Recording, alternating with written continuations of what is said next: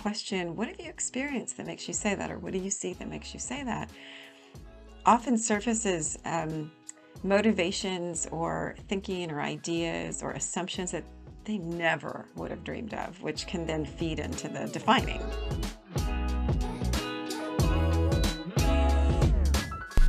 Hey everyone, welcome back to the High Five. I'm Olivia Hewitt and you are listening to episode 2 of season 2 of our show. Today we are in for quite a treat. We're going to be joined by Fred Leichter and Dabney Hailey. And our conversation on the show today is going to be all about making meaning and how individuals and groups can be empowered to make meaning in new ways. We'll be talking about what it means to separate inference from observation and really listen deeply, and how we might be able to not land on one singular meaning too soon, how we might prompt ourselves and others to look again, look deeper, and ask what more we might find.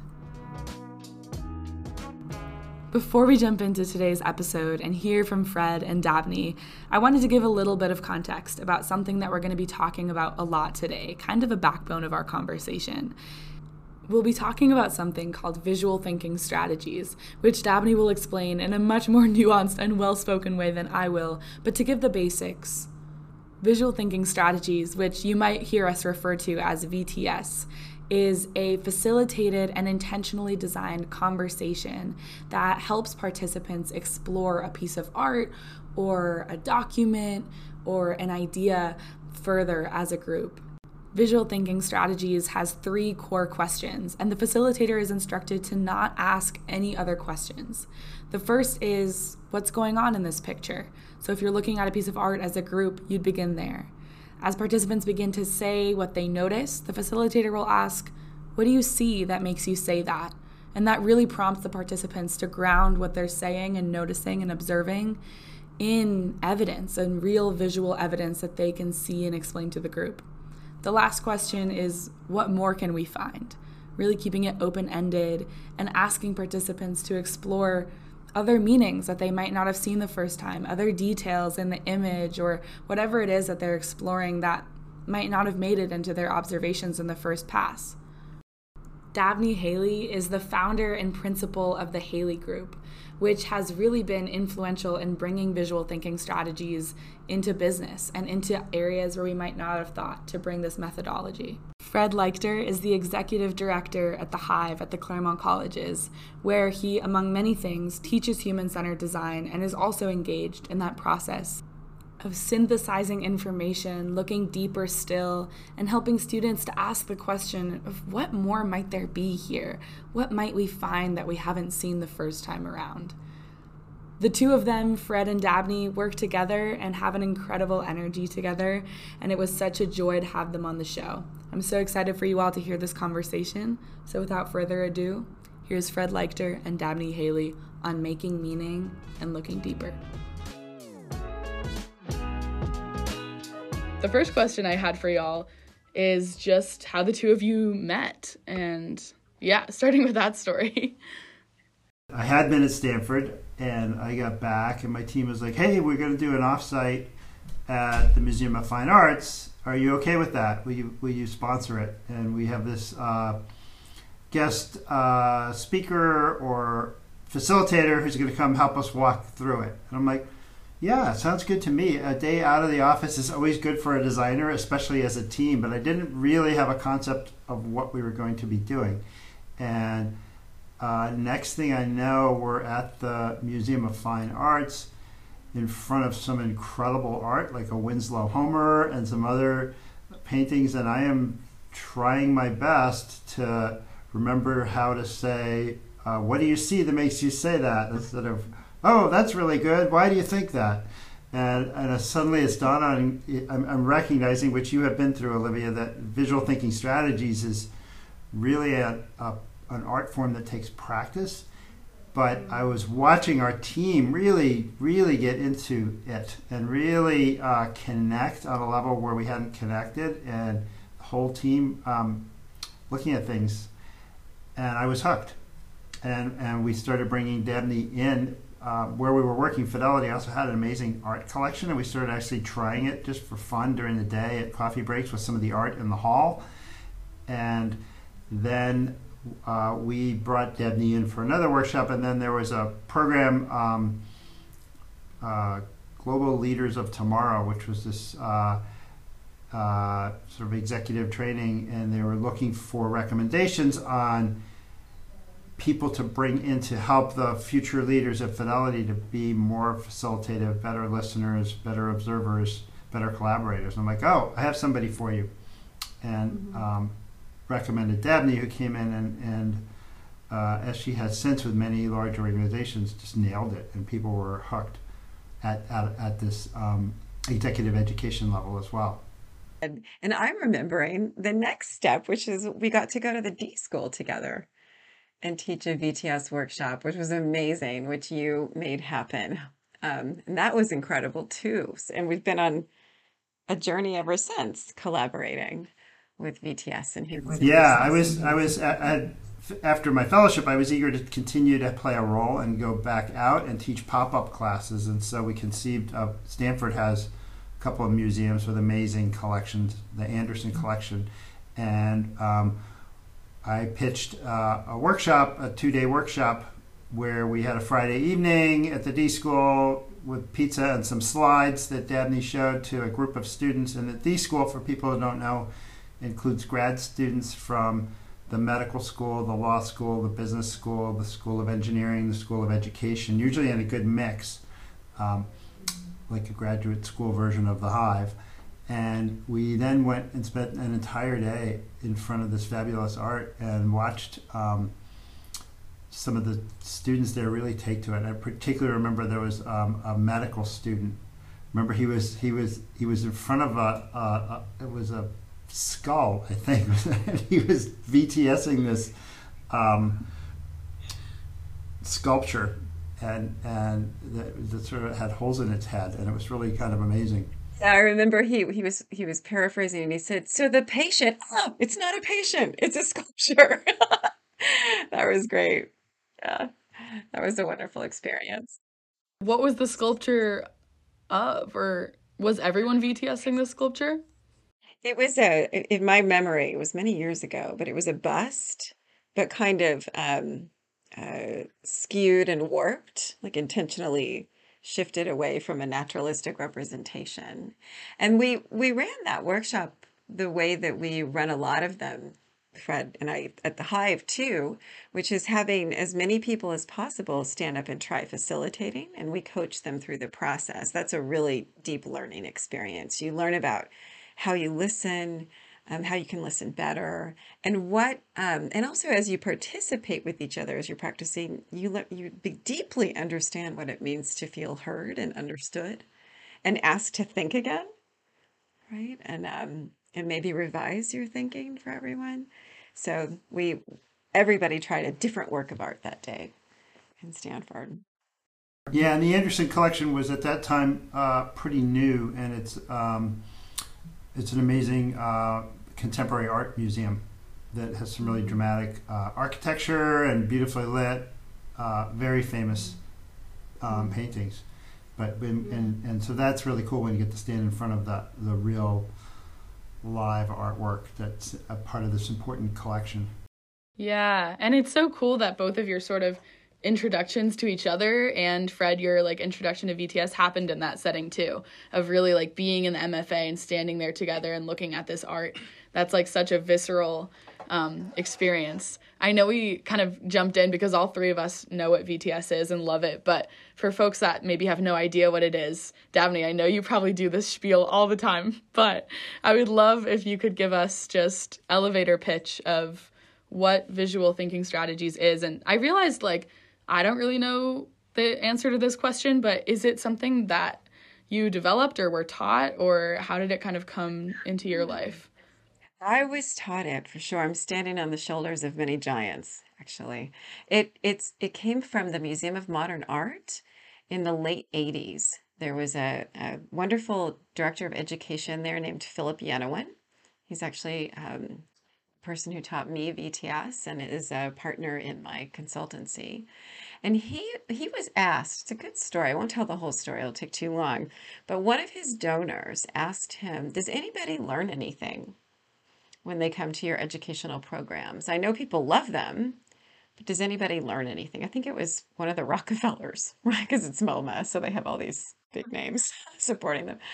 And he, to his great credit, thought, I don't know for sure. Maybe we should find out.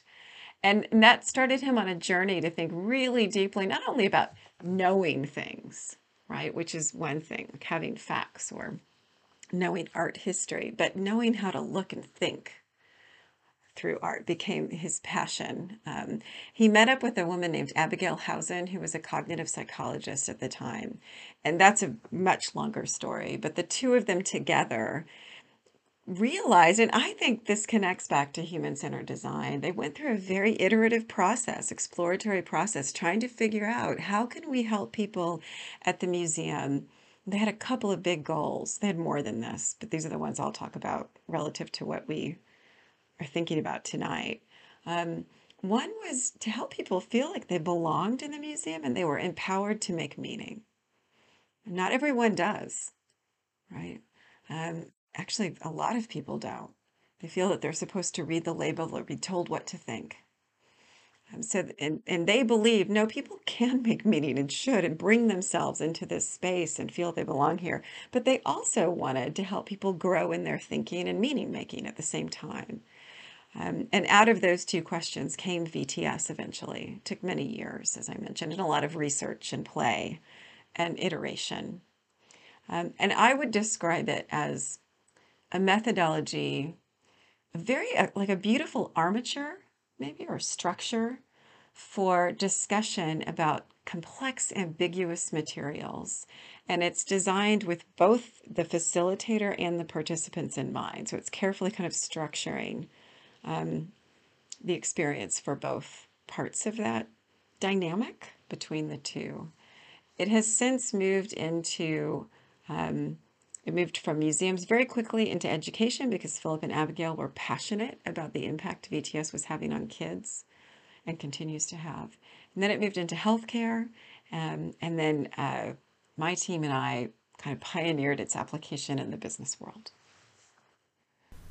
You should talk, Dabney, a little bit about the class you teach at Harvard Medical School in addition. Yeah, so one of those leaps into healthcare, there's a cohort of museum educators. I was a curator. I was kind of unusual, actually, in loving VTS and using it as much as I did.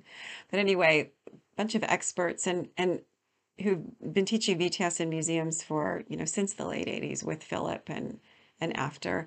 And some of that group took VTS into healthcare. One of the first places it landed was at Harvard Medical School in a course called Training the Eye, Improving the Art of Physical Diagnosis. And that course has been taught at HMS at Harvard Medical School for, I think we're in our 18th year.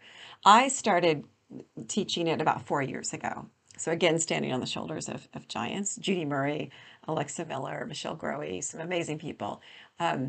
And that class has been really influential, I think, in healthcare. And now VTS is taught and practiced, and I believe it's now more than 30 medical schools around the country. And to connect it back to human-centered design, one of the reasons it's taught there is about deep observation, right? It really helps us hone our observation skills, our language skills. It helps us navigate ambiguity better.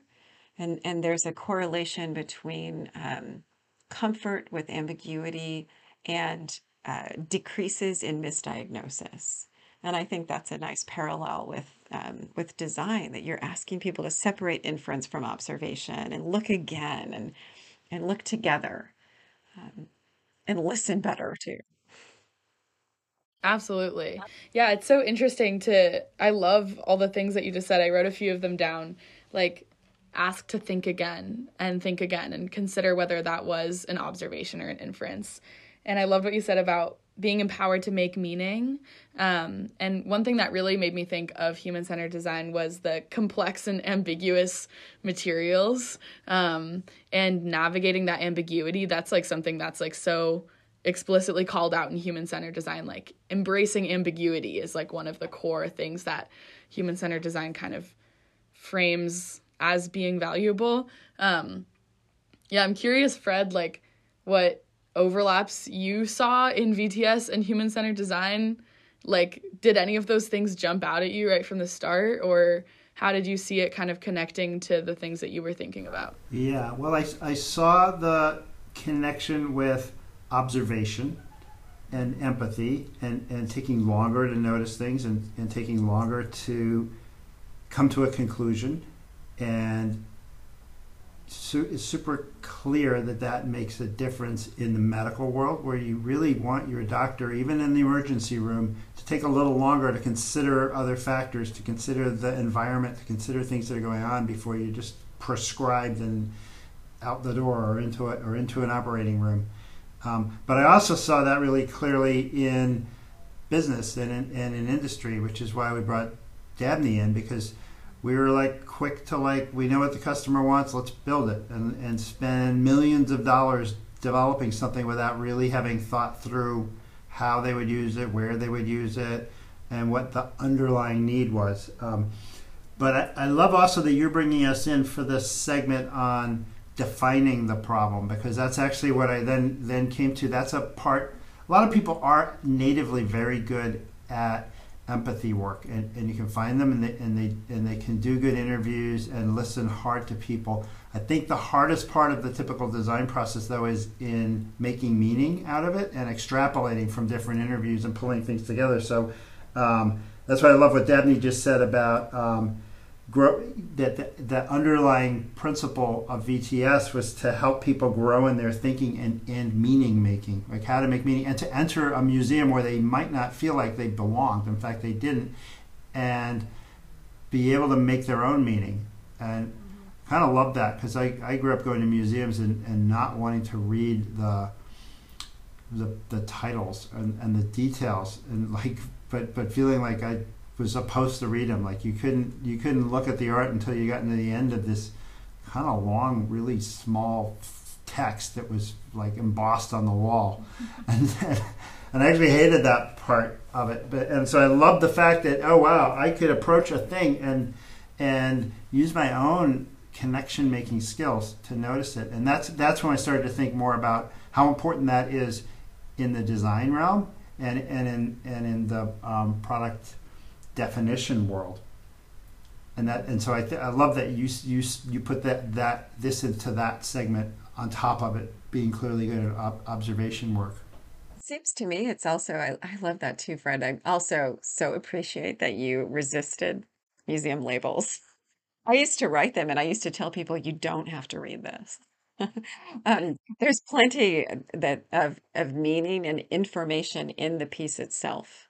A lot of people don't realize that artists manifest meaning visually. It's right there in front of you to take in. But I also think it seems to me, I'd love to hear you both talk about this, that there's a group dynamic in VTS. We've been talking very much about our internal, how it helps us observe more and think again and use more precise language and trust our meaning making, but also develop it. But there's this group dynamic too that seems relevant in human-centered design, where you're listening to the people you're interviewing, but you're also listening to each other on your team.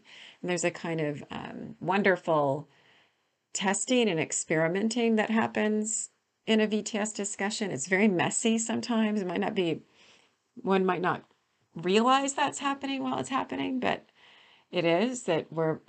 One way to put it is we're sort of butting up against other people's meaning making with our meaning making, and the meaning in the piece or the stimulus or the problem that we have in front of us as designers. And that kind of cognitive richness is really productive, even efficient. So when we're bringing everyone's perspectives together in this rich space and considering all of them inclusively without landing yet. Yeah. And I think that not landing that you just said is so important. And I think something I've noticed when you facilitated sessions or when we've facilitated sessions on our own in class is the collaborative meaning making really prompts a different type of listening and a different type of participation. So in other classes, sometimes you'll think of the perfect thing to say that's going to sound impressive and sound like you understand the meaning of the reading or whatever. and then you like give this well-delivered thing and then that's it.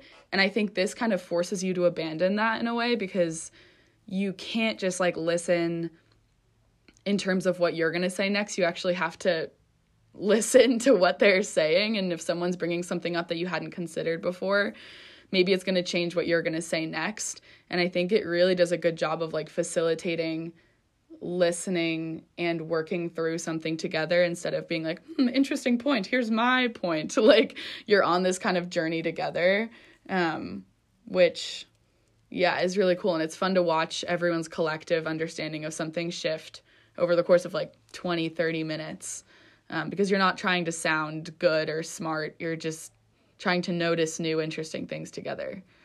Yeah, not only did I resist the labels in the museum, I resisted spending very long in front of any particular piece of art. I didn't resist it, I just couldn't do it. And I absolutely remember that first trip with you to the MFA, how we as a group were in front of a piece of artwork for 45 minutes and it seemed like it was 10. And it was so exciting to keep noticing new things as a group and to be building on each other's ideas. And so that was the thing, exactly what you're saying, Olivia, that it's just exciting to know, to see that you're actually learning from each other and building on each other's ideas, and you're noticing things you would not have noticed on your own.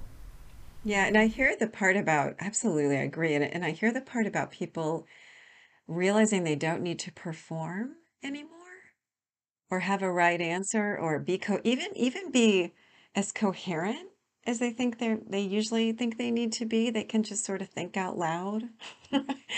BTS is great at setting up that open flow for people. So you sort of forget yourself and get really focused on, not that you're still thinking your own thinking. I don't mean that, but you're not worried about anything anymore. There's a kind of, we try to create an anxiety-free zone, which I think loosens a lot of people up. It's also called psychological safety, right, in the literature. And that can be really important, kind of letting go of the behaviors where we're almost competing with our comments instead of exploring together. Yeah, and that competition leads to withholding and filtering your own ideas, and not being sure that your idea is good enough, so holding it back. And so being released of that is wonderful, especially for people that are maybe tend to sit in the back row or tend to be quiet in a meeting and have wonderful ideas that they haven't felt confident bringing into the equation because of the power structure that is there, or because of their own approach to being in that group setting. And so it's actually wonderful for people that are basically introverted to be brought into that kind of a setting and be valued. And the VTS coach, by paraphrasing, brings everybody's ideas to a recognized level. Yeah, level playing field. It is really good at that. It takes time, but it happens. It's very powerful. It's also fun for the facilitator, right, Fred? Because we realize, and Olivia, you facilitated many times, your own mind is changing too. Like you have your own little fireworks going off in there. Like, wow, I wouldn't have thought of that. Or within user experience research, for example, I hear from a lot of professionals that they think they know what people will say because they're experienced and they've talked to a lot of people and interviewed a lot of people. But that question, what have you experienced that makes you say that? Or what do you see that makes you say that? Often surfaces motivations or thinking or ideas or assumptions that they never would have dreamed of, which can then feed into the defining later, right? I love that, what both of you just said about creating the sense of like psychological safety. And to me, like the word I would almost use to describe what it feels like is you just feel very like held in the process, and like someone's going to reflect back to you what you said and like check and make sure it was you were trying to say the right thing. Like it's a very supported and gentle process. And I'm wondering what you guys think like allows for that psychological safety, that feeling to emerge, where then, like you said, Fred, people feel safe to say things that they might not normally say, or the person who would sit in the back of the room suddenly is like exploring an idea and seeing it through. are there intentional design choices that either of you have made as facilitators to get there, or does it just sort of like naturally arise? Well, I'll take that. I'll start with that one. I'd love to hear what Fred thinks too. Well, there's a very specific technique where we ask the facilitators to suspend judgment. So we as facilitators cannot tell someone they're great or not great.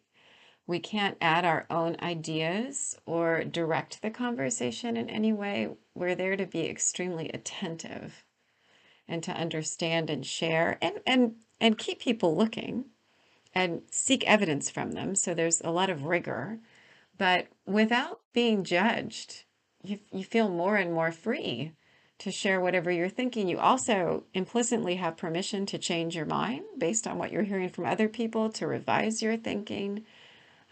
We very often, as participants, end up in quite a different place than the one we started in. So I think that that stance of being deeply appreciative of everyone, but not telling anybody they're good or bad in any kind of language, is a really important part of creating psychological safety, particularly for a leader with a team, a leader who has power. Yeah, that's super interesting. That was like one of my biggest reflections from VTS, and I've shared with Fred, and I think with you as well, but my sort of like natural feedback style is very like overflowingly positive. Like somebody will say something, I'm like, wow, amazing, incredible. And I think this process really showed me that even though I have the best intentions when I'm doing that, sometimes it's more validating and grounding and supportive to just reflect back what someone said to you, or add something to it, or make sure that you understood and show them that you were really listening. And that was just such like a huge learning, I think, for me from this, was showing understanding and engagement with someone has said can be so much more of an act of love than just throwing like a value judgment on it.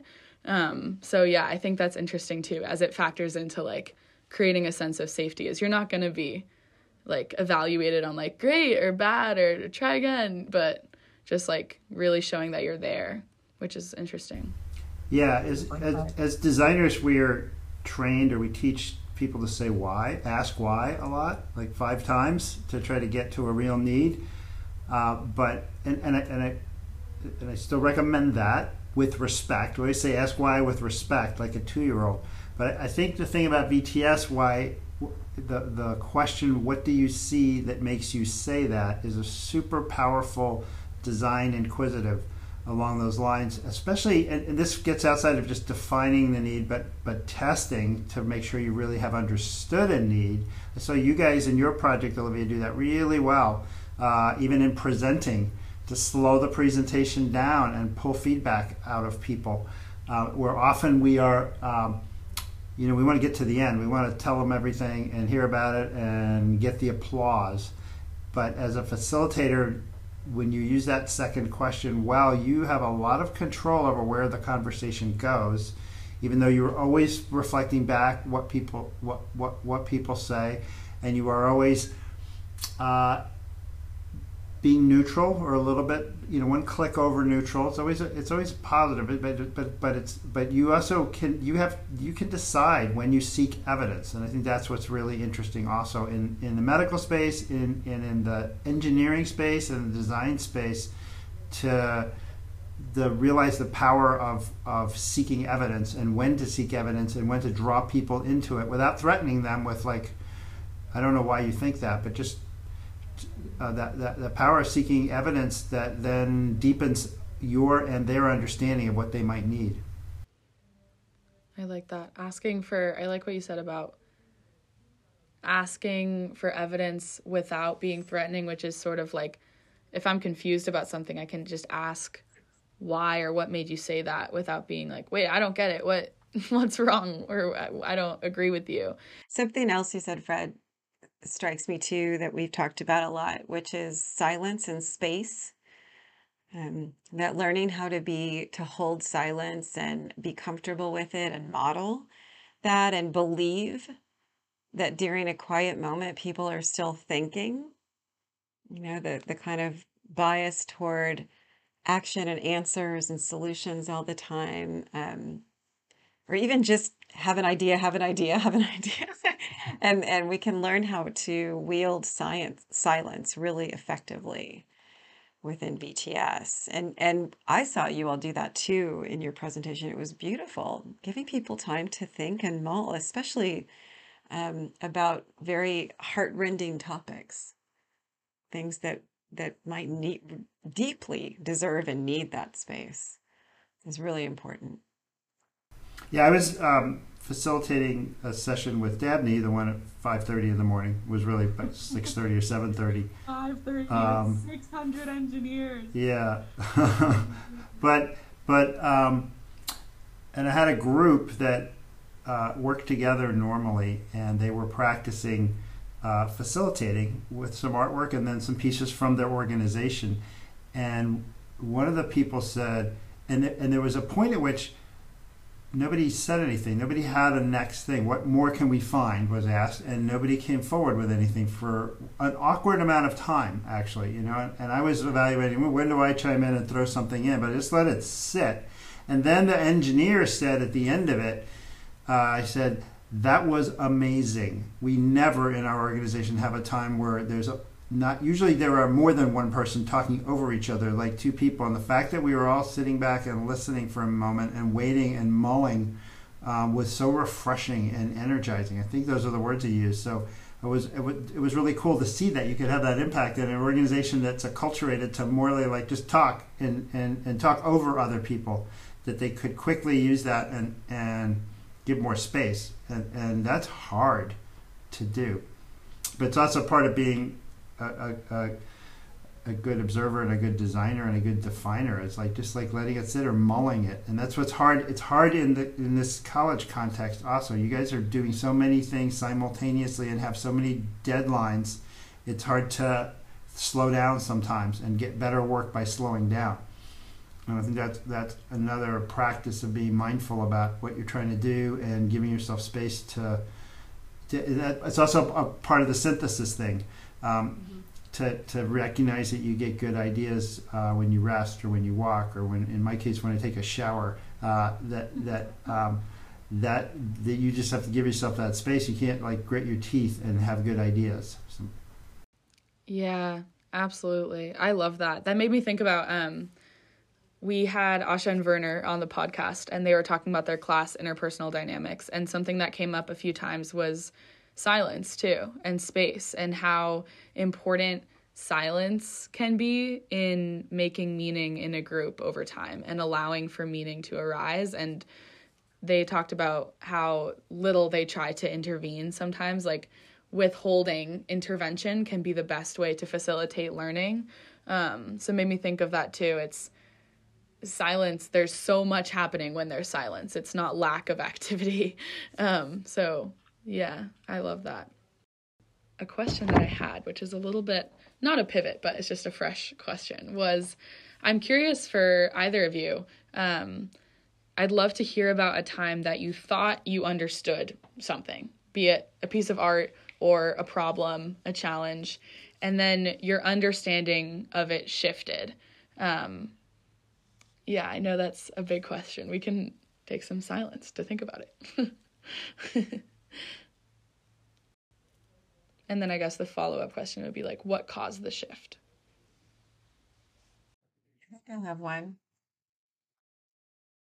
Coming from this work with these 600 engineers that Fred is referring to, it's interesting. I was designing VTS interventions for a very large group of engineers from one organization over time. And so we're doing these sessions over many months.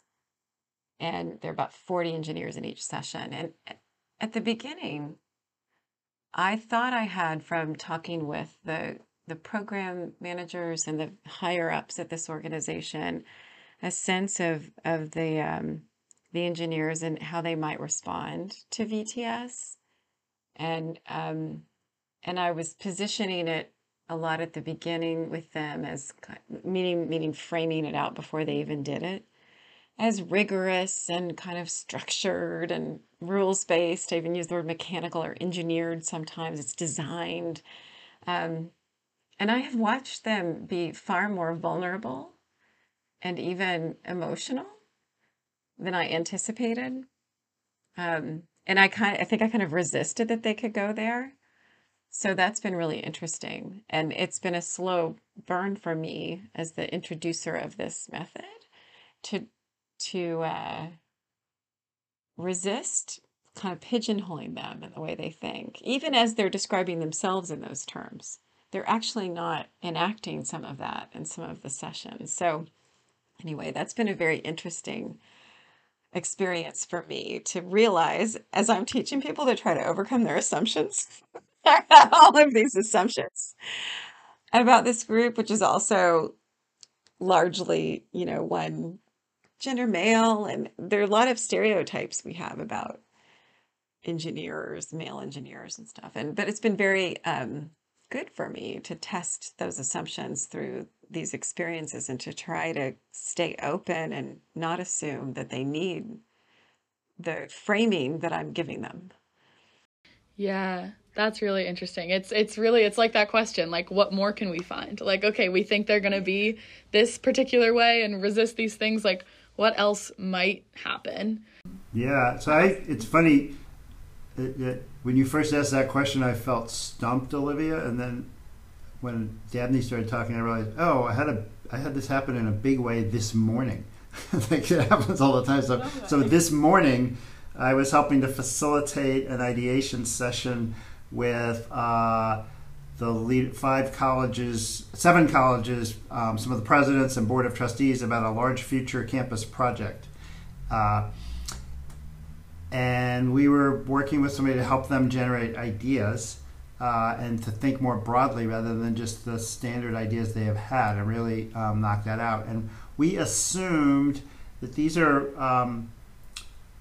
super accomplished managers and leaders, or they would not be college presidents or head of leaders of the boards of trustees, and that they would want us to help them bring to some decisions at the end of the meeting, right? Rather than just flaring, that they would want some focus.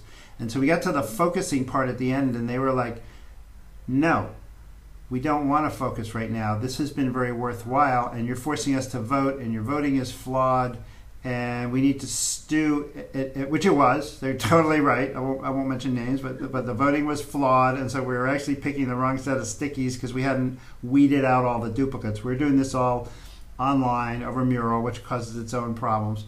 But they were like, no, stop. The voting's flawed. Let's not make decisions at this moment. This is a big project that's too important. And so we had assumed that the ideation would need to move into focusing sooner than it needed to. And it was like really great lesson actually to learn. That, like, stick by your guns, help to generate ideas and tease them out, and then stew in the ambiguity of too many ideas, which is way better than being in the situation of too few ideas, or too few ideas that you could ever get done or could afford or the town would let you do.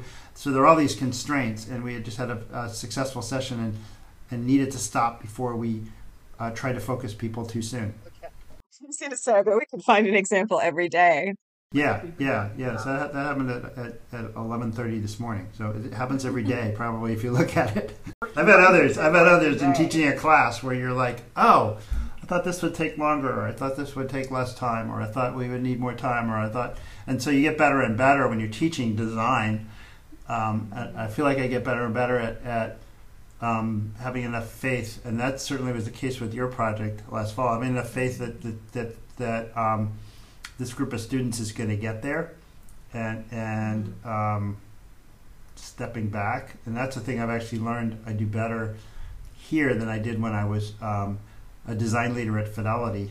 Ironically, we as leaders didn't always give enough space, right? And just trust that something interesting was going to come out. And if it wasn't interesting, well, then that was okay, because we would have another idea the next day. And with teaching here at the college level, the talent is unbelievable. And I really am learning I just need to give some space and some parameters. I think you're naming a really important part of leadership.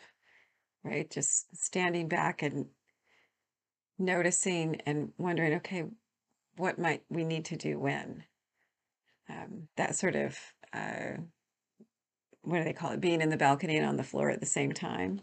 That balcony view is really, really important. And having the sense to restrain and reflect as you're choosing is really beautiful part of leading. Yeah. Yeah. Restraint. True. I'm curious what it's been like for you two to facilitate together, because I know you've had some sessions where you've been kind of like co-facilitating things. I would love if there's like a story that comes to mind of a time that you two were both facilitating VTS and how that went. Well, we haven't facilitated simultaneously, but we've been working together. It's been amazing. And one thing I'll say about working with you, Fred, and the Hive is that I feel there is so much trust. So whenever I'm joining or coming out, like we used to be able to come out there, or when we were teaching together last semester, I just knew that we would figure it out, right? That we would come together and ask a few questions and follow um, where those questions would take us. So I really appreciated that we had some structure through different methods and mostly Fred, your leadership, but also just knowing we could return and roll with it was just great. The specific example I would give is the advanced topics class that you were part of, Olivia, that Dabney and I co-led with 5 amazing students working on this incredible project for Dana-Farber. And so Dabney and I had met over lunch in Boston, in Cambridge, over the summer when we looked like we were able to be more in person than we the backs and forths of what we could do and couldn't do in the pandemic are hard to remember. But we talked about how we would write a paper about which this I hope is the beginning of a paper about the relationship between visual thinking strategies and human-centered design and how they are so complementary. But we're like, well, we need to prove that by just teaching together. And so Debbie generously volunteered to play an even bigger role than I realized she was going to have the time to do because of time zones and Zoom problems and all that. And so you were part of an experiment, Olivia, where we rolled that out and hadn't been 100% sure when exactly were the times that we would bring Dabney in. But Dabney was so generous with her time, it felt like a natural. And then you guys played it back really well, and so it started with the concept that you would learn the skills and learn to facilitate, and that would help you in your listening. But then we, I think, broadened it and then watched kind of in amazement. I referred to it earlier in the midterm presentation when you guys used the tools to draw in the client more fully, to really pull out what was resonating with them, and it became really powerful and emotional, and I think that that at that level, and then we did some really good reflection as a group on which we need to get to those notes again, but some really good reflection as a group on hearing from you students how this worked for you in what parts of the process, and what are the boosts that it gave. So actually, I'll turn it back to you, Olivia. What did you feel like was the boost, and how did it help you with that project that you are now continuing to work on?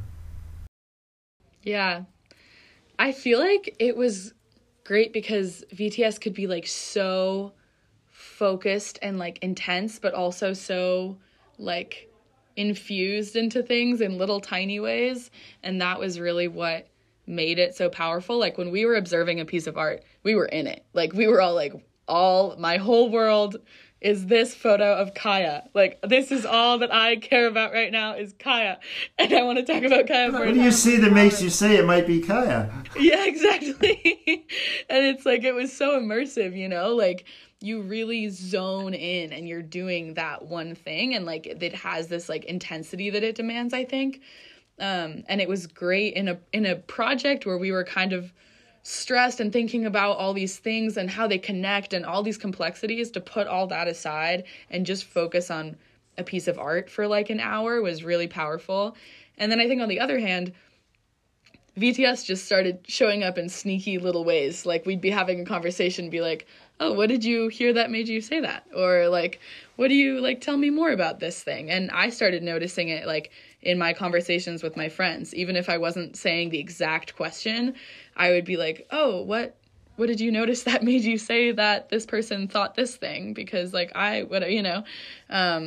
and seeing it show up in these kind of unexpected ways, I think reinforced the importance of it too. So I think the fact that we could engage with it really intensely, or it could come up more gently in our processes throughout the semester,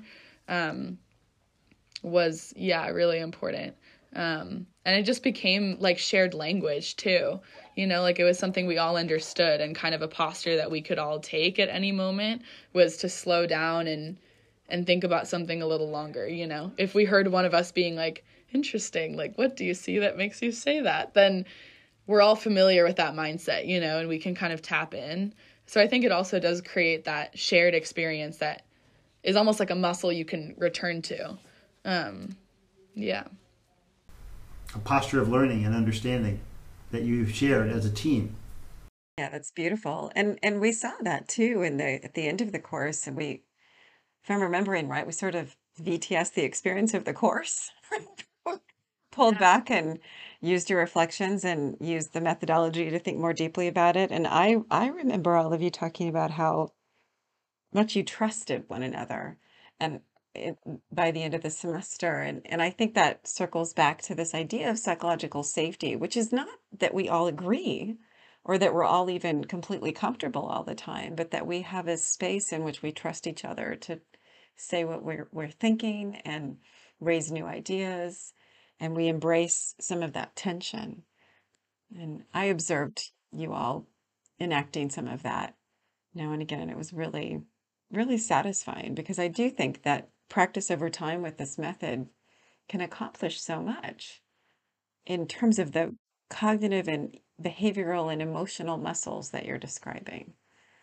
So it's very gratifying. Yeah, absolutely. And it makes me think about, like, in the vein of thinking about human-centered design and visual thinking strategies as going hand in hand, like, what are design practices that we can keep engaging in that lend themselves well to following up and asking for evidence, like transcribing or taking photos or whatever it is, so that you can ground yourself in those like concrete details. It's interesting. But I love that. Yeah, I think photos are one great way, like to take a picture of a setting and then bring it back and keep looking at it and noticing things and treating it like a thing that you then can VTS, and seeing what more you can notice in the background that you don't see, that you look through a funnel when you're there at the thing that's right in front of you, and then broadening that. And you probably can do that with a video as well of a setting. You can do it on site too. I mean, in the training the eye course at Harvard Medical School before COVID, we visited patients in rooms in hospitals and used VTS with the patients and their environments. Or you can apply VTS to any kind of space or moving experience. I used to, when I worked at the Rose at Brandeis, the museum is small and it's this lovely little mid-century modern jewel, and it's up a hill. So I would make the museum studies class go to the bottom of the hill and walk up with me, and I would do VTS all the way until we went up the stairs and through the doors and into this building that ended up in front of a work of art. And so we just VTS'd the way that the museum invites your physical self to enter, and the shifts in thinking and awareness of self and what you're seeing as you go in, because it's kind of a ritual walking in a museum. It's like a temple, right? So anyway, there's lots of ways to use it in the moment too, or in the space that you're researching. You couldn't do that with Dana-Farber because you were on the West Coast. You did amazingly.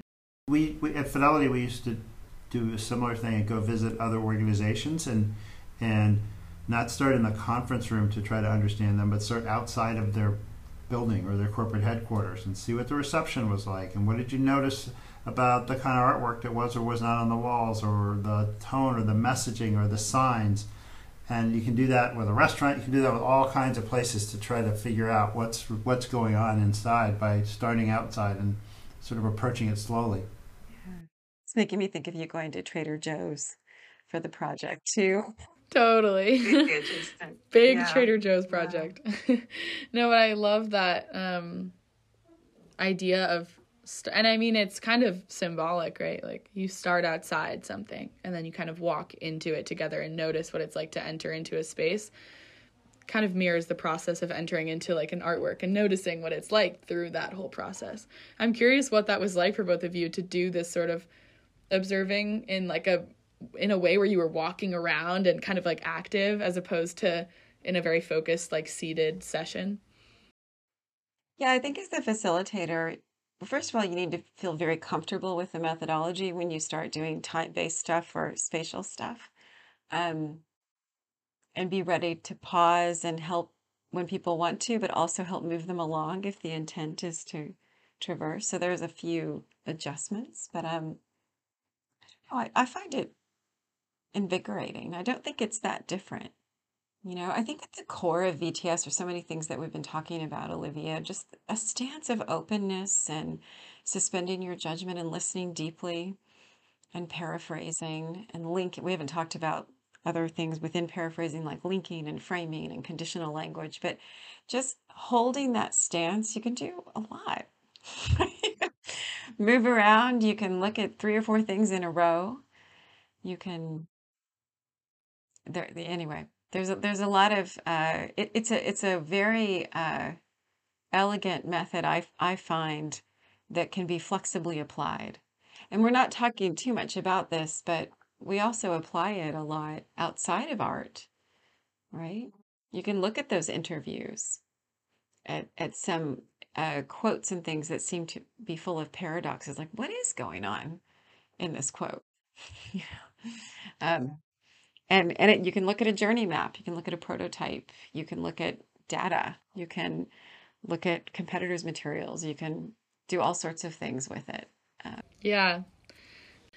We've been asking our guests, and if we need to think on this for a second, that's okay too. But our question is always like, if listeners are really interested in this and want to learn more, do you have any resources that you would suggest they check out, whether it be VTS specific or about kind of problem definition in different ways, synthesis? If someone's loving this and wanting to keep diving in, where could they go next as an interesting next step? Well, I guess I could speak to VTS. There are lots of places to go, but the Hailey Group website is a good place to start. And also, I recently co-wrote an essay on Medium with the learning and development executive from IDEO. We talked about how VTS has worked at IDEO, so that might be a good marriage of the human-centered design and VTS interests. But to learn more about what VTS is, you could start at Hailey Group, and you'll hopefully find your way to lots of other places. That's awesome. I would love to read that essay as well. We can link it for folks in the show notes. Yeah, and I would say your listeners are coming to this through the Hive website, but if they haven't, we have resources there and a lot about our classes. I would say that Dabney just mentioned IDEO. IDEO is really generous about publishing a lot of their design methods online for free and in a pretty beautifully designed format. And then there's a book called The 101 Design Techniques that we've used in our class. There's a book called A More Beautiful Question, which is about asking questions. So there's a bunch of resources that I could rattle off. But for students, they should consider taking a human-centered design class, whether it be the one that the Hive offers or one at wherever they are. Students or former students who are future students, there's many forms of a human-centered design class, and it really amounts to working on a design project with a group of people. Yeah, that's awesome. Those are great resources. Thank you both. I love that. There are a bunch of different places someone can go and explore. And hopefully people are listening from the Claremont colleges and can come take a class and do VTS and just jump in a really hands-on way. That's awesome. Thank you both so much for joining me for this conversation. I loved that. That was awesome. And it was really fun to go through all the different twists and turns and bounce off each other and land in really interesting places. I really appreciate both of you joining me. It's a delight. I appreciate both of you too. This was really, really enjoyable, and I learned from it.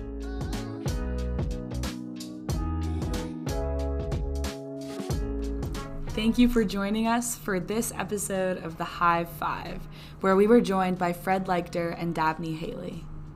We would love to hear your thoughts on the episode, which you can let us know through our Instagram at hive_5c. And if you're interested in learning more about Dabney or Fred's work, or in learning more about the Hive, you can check out the links in the show notes. Thank you so much for joining us, and we hope you'll join us again soon for our next conversation on the Hive 5.